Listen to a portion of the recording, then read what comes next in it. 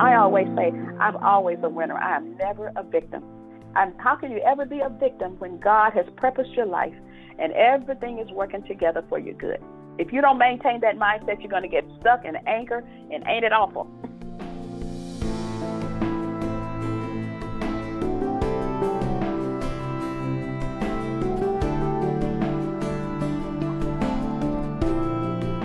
This is Charisma Connection on the Charisma Podcast Network.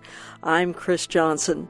Today we're going to talk about a really interesting topic, at least to me, women in leadership. I'm sure many of you will be interested in this as well.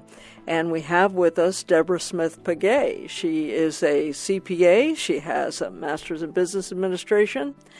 She is a certified John Maxwell leadership coach and speaker, a certified behavior consultant, and a Bible teacher.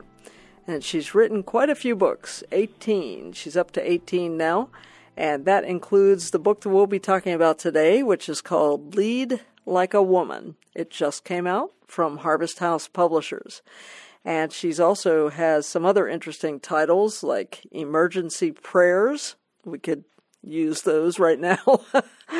And then we have 30 Days to Taming Your Tongue, which has sold over 1 million copies worldwide. So I think that would be a very useful topic for everyone. Deborah, welcome to Charisma Connection. Thank you so much, Chris. I'm really excited, so thanks for having me.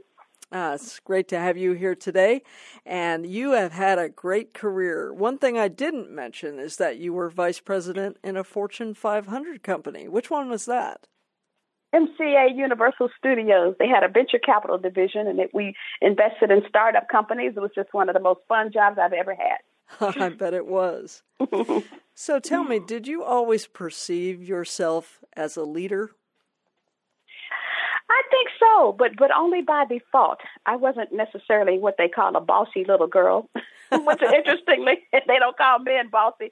So obviously, it's the perception is that we've been socialized to think women aren't supposed to be leading for the most part. But no, so I can say, yeah, I've often taken leadership roles if I see that somebody has defaulted on it. Yeah. Excellent. So what do you think are some of the most important leadership traits? Well, it's interesting that's a question because God has equipped us with several that really position us to excel as a leader. And in the book, I talk about 12, and I just like to run through just a couple of them, being collaborative and nurturing and intuitive. We always think of those as women's traits, but what they have found, Chris, is that most companies who have women in positions of leadership or even just on the board, their bottom line is bigger. Because these are the traits that cause people to embrace the company and its goals. And so they're finding that, hey, it pays to have a woman aboard. And so I am so excited about this whole concept because it's not about women against men. It's about women working together hand in hand with men. We don't do the hand-to-hand combat. We're not competing. We're just completing each other. And I'm so excited about that because I don't want anybody for any reason to think that we're like women against men, women are better. No. That's not the case at all. Excellent. God made us to complement each other. Yes, so he did it. Yeah, Chris, I think this is so funny, and we make jokes about it, but in the garden when God told Adam and Eve to go and replenish or fulfill the earth, neither one of them could fulfill that mandate independently. Mm-hmm. They had to work together. Can you imagine them? And you also have been married for many years, right? Who's your husband? Yeah. Darnell? Darnell, and we've been married 41 years. And we just have a great time. We just came in even today from a great walk, and we're best friends, and God is our drum major, so we try to stay in step with him, and sometimes we get out of step with him. But God is our drum major, and it's just been a wonderful relationship. It really has. Love that. Never thought of God as a drum major, but that works. That works. Yeah, it does. So as we mentioned, your most recent book is Lead Like a Woman. How did God make women good leaders in their own right? He put in them what was necessary to really cause people to say, I want to follow that person. He has made us persuasive and vulnerable and servant-hearted. most women love to serve. I was speaking with a woman who's president of a college, and I said, did you negotiate hard for your salary? And she said, no, I didn't negotiate at all. I just like the work. I just love the work, so I didn't negotiate. Well, I mean, and most of us have a heart to serve. And so that's why in the book I'm talking about these great traits, these inherent traits that God has given us. But if we take them to the extreme, these assets become liabilities. And so sometimes we have women with these traits of being so servant-hearted until we'll just do all the work or we'll just take on too much. Because I always tell everybody, if you're servant-hearted, don't forget, if you're a servant-hearted leader, that you are still a leader. So you don't do all the work. You set a good example, and you show that you're willing to get in the trenches.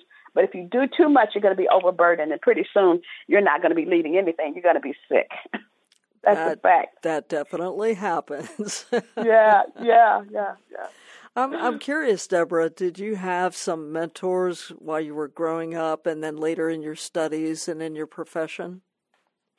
I wouldn't say that they were up close and personal, but I did read a lot of people's work, and mostly by men. But as I advanced in my career, I sought out men to be mentors, and they've proven to be good mentors for me because, listen, they wrote the rules for leadership for the most part, and I wasn't necessarily trying to assimilate a male style, but at first I did. I made big mistakes in that area. I thought I needed to be rough and tough and direct and cold and harsh so that people would know I am tough, I'm like a man, and I can lead.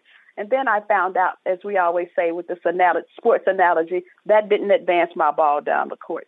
I found that as I leaned towards more being nurturing and encouraging development and being a little bit more patient with people who may not have been great performers at the beginning, I found that took time and effort, but I had to be very intentional because ultimately it helped me to develop better employees. And so I had mentors, remote mentors, and I had some up close and personal mentors. But it was the spiritual mentors, really, I think, that helped me the most, to help me to look beyond a person's performance, not to tolerate mediocrity, but to look beyond performance and understand that the whole person comes to work.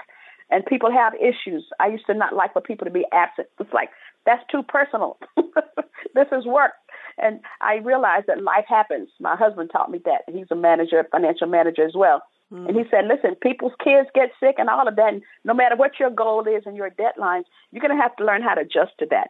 And I think that's been one of the biggest lessons I've learned is that, the whole person comes to work and life happens. Yeah. That is so true. I'm dealing with an air conditioning problem right now. So life does happen. It does happen, and you got to flow with it so you don't get stuck in, oh, my gosh, this is awful. I try now not to look at anything as just being like awful. This is awful. It just is, and I have to figure out how do I maneuver through this? How do I get beyond it? And it's a great mindset because I don't bemoan anything that I can't control or change. And I just say, okay, Lord, what would you have me to do now? Tell me what's next. Give me my next step. That's it. That is a very good lesson, Deborah, for sure. Yeah. Well, you touched on this a little bit, but as women, how do we hinder our own progress on the job? Well, on the job, we do a lot of things. But one of the things I find, and I have 12 chapters on this, 12 tendencies that we have that are counterproductive to our progress. And one of them really is just to start out by lacking confidence. A lot of times we don't apply for better positions or positions that look like they're outside of our comfort zone because we don't have the confidence. It's so interesting that women usually are proficient, but despite all of our education and training, we limit our ability to just that. We don't really take a risk. Most of the time women don't have the confidence. And this is not everybody, but to just step out there and to show up. I read a study that showed that a guy will apply for a job if he has 50% of the qualifications. A woman will only apply if she has about 90%. That's interesting to me. Yes. Well, maybe we're more detail-oriented or something. Well, we're thinking we'll fail, and so we tend to be more perfectionist. And so it's like, okay, I'm not going to do anything I don't do well. And there are some things you just learn on the job, and you develop confidence really by stepping outside of that comfort zone. So I challenge people to just do one little thing that you don't feel comfortable doing. Just make it a habit of just each day try to do something that was a little bit outside of your comfort zone, whether it's public speaking, doing a Facebook Live, whatever it takes. Get outside of that comfort zone. That's great. A great way to build our confidence if we do a little bit every day. Right. So how do we see leadership in roles outside of the job, like in the family or in the church? How can women be better leaders in those areas as well?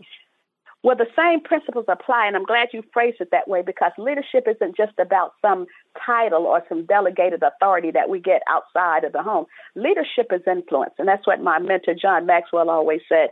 Leadership is influence, nothing more and nothing less. So whether you're planning a family dinner or the annual picnic or whatever, you are a leader, and you have to use the same skills, the same need to be collaborative, getting other people involved, knowing that none of us is as smart as all of us. So we don't want to dictate because we're the only ones who can do it well. We don't have to be perfectionists so that no one can do it like me. And then we also can make sure we maintain that life balance. See, all those things are important. Even though you want to see things done well, don't overwork. Assign, delegate, trust other people to do it. And those are all important aspects of leading. And so we can do that no matter what our realm of leadership is. And especially in church, I find that women just really overwork. I've worked as a CFO of a mega church before, and I found that I really overworked. I worked 14-hour days. And why did I do that? Because I like the accolades. Mm-hmm. I liked everybody saying, man, she is the best CFO we've ever had. She works hard. The last person didn't work that hard, blah, blah, blah, blah. And so I thought, but what does it buy you? I stopped working out and started working late. What does that buy me? So we just got to be conscious of these things and manage ourselves. We got to manage all of our traits. And that requires getting before God and saying, search me, show me what I need to stop doing, show me what I need to start doing. But in the book, I do give you some, the tendencies that you may not be aware of that you need to stop and say, hey, am I engaging in this counterproductive behavior? That's the whole goal there. Well, and you kind of touch on, we have to lead ourselves first, don't we? Yes, we do.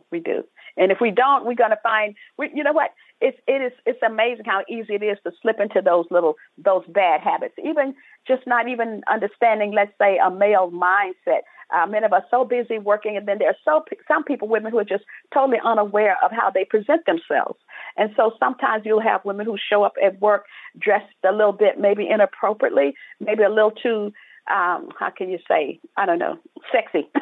Right. That's how you say it.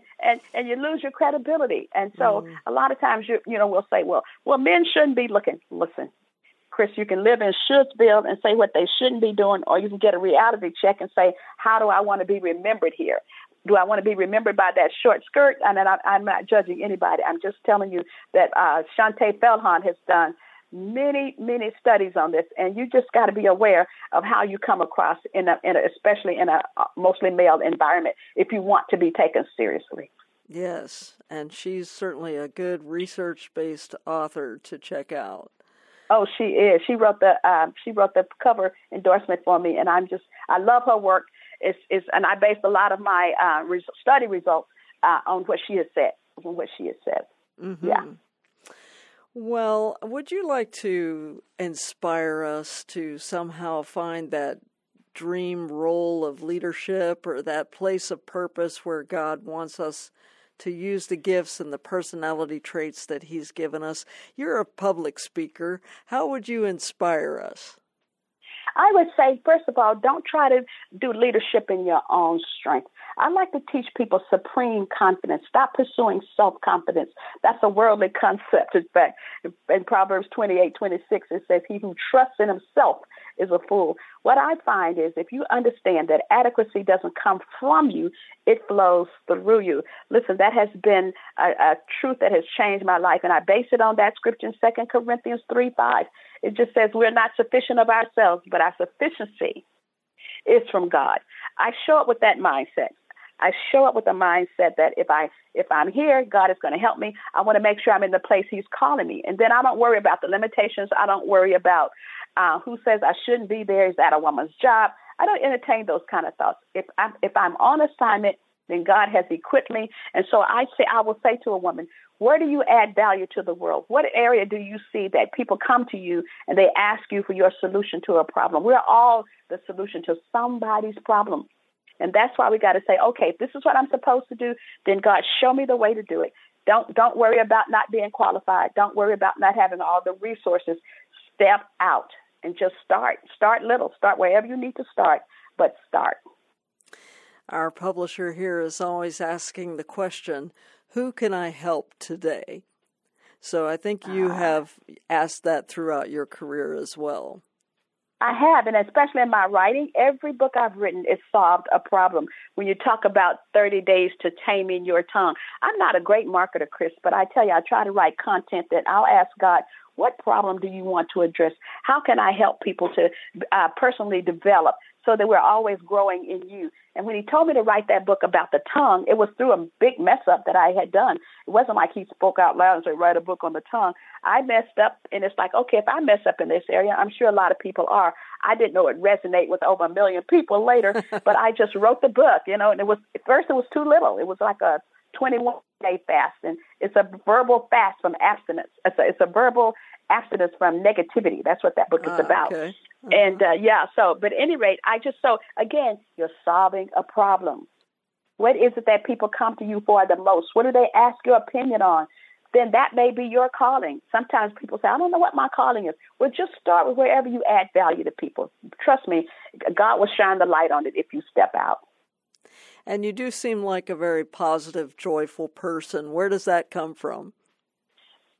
Strictly the Holy Spirit. Joy is a fruit of the Spirit. I always say that. It's produced in us by the Spirit. It's a mindset. It says that all things are working together for my good. And I have to tell you, I have to say that a lot sometimes, because sometimes it's just not looking like I can't figure out the good's going to come out of this, Lord. But I believe it in my heart that no matter what, that's why I was able to deal with the racism for years and years and years. And I'm not a bitter person. I have multicultural friends. I love all that stuff because everything works together for my good. Nobody can thwart God's purpose for my life. When you have these kind of scriptures that are like the foundation of your life, you have a different mindset. You don't feel like you're ever the victim. And as you know from my materials, I'm sure the publisher sent you, I always say, I'm always a winner. I am never a victim. How can you ever be a victim when God has purposed your life and everything is working together for your good? If you don't maintain that mindset, you're going to get stuck in anger, and ain't it awful? Because you see what I mean, Chris? Yes. We certainly all need that perspective in our lives. Yeah. Especially with what's going on in America right now, don't we? Ooh, there's a lot going on, but I'm speaking out. I'm trying to speak out in a way, having told my story, grew up in the South, and just so much discrimination. I was 14 years old when they passed the Civil Rights Act of 1964. Life changed a little bit. But you know what? I watch even how I tell my story. I want to tell it in such a way it doesn't engender anger and hate. It's like, no, I want you to know what you can work through. I want to inspire stick-to-itness and resiliency. So that's what I want. That's my goal, is to always leave people feeling better about themselves, and not just feeling better, but knowing that we serve a big God. We serve a big God who can make all the difference, and everything is working out for your good. I believe that. Absolutely. I say amen to that. So we want to point people to your website where they can find out more about you and about your books. So what is that website? Well, it's Confronting Issues, and that's with an S. Confrontingissues.com will get you there. And, of course, my name will get you there, Deborah Pegues, which is a little difficult to spell, Pegues. But any iteration of it will get you there. Google will find me. But Confronting Issues will get you there. You'll find excerpts from the book. And I'm really excited about Lead Like a Woman. And the implication is not like a man. It's time for us to embrace what God has given us and to go on. It's our time to shine. It really is. Excellent. Well, Deborah, I wonder if you would mind praying for our listeners as we close. Well, Father, we just want to thank you, Lord, because our eyes are on you. You created us for a purpose, and it's so good to know, God, that all the days ordained for us were already written in your book. And we thank you, Lord, that you are the source of our confidence, Lord, and as we just say yes to you and yield to you and accept the gifts that you've given us, help us not to waste a single one. Shine the light on our souls, Lord, so that we know the things that we do that keep us from advancing your ball down the court, Lord. And we just thank you that as we acknowledge you in all our ways, you will indeed direct our paths. So thank you for being our God. Thank you for choosing us. And based on, God, your word, we just say yes to you, and we know that we will succeed in every endeavor. In the name of Jesus, we pray. Amen. Amen. Thank you for that, Amen. Deborah. We've been speaking with Deborah Smith Pegues, who is the author of Lead Like a Woman, and many other books, as we mentioned. So want to give your website again, confrontingissues.com. Thank you, Deborah, for being with us today on Charisma Connection. Thank you, Chris. It's been fun. Yes, it has. I'm Chris Johnson. You've been listening to Charisma Connection. Be sure to check out our new podcast on the ever-growing Charisma Podcast Network, and you can get there at cpnshows.com, cpnshows.com. And, of course, there's the Strang Report and Green Lines. You can get some other exceptional interviews there at cpnshows.com. Thanks for listening. This has been a production of the Charisma Podcast Network. Steve and Joy Strang are the founders and owners of CPN. Dr. Steve Green is the executive producer of the Charisma Podcast Network. We intend to honor God with every podcast and remain thankful to our advertisers and supporters who make these podcasts possible.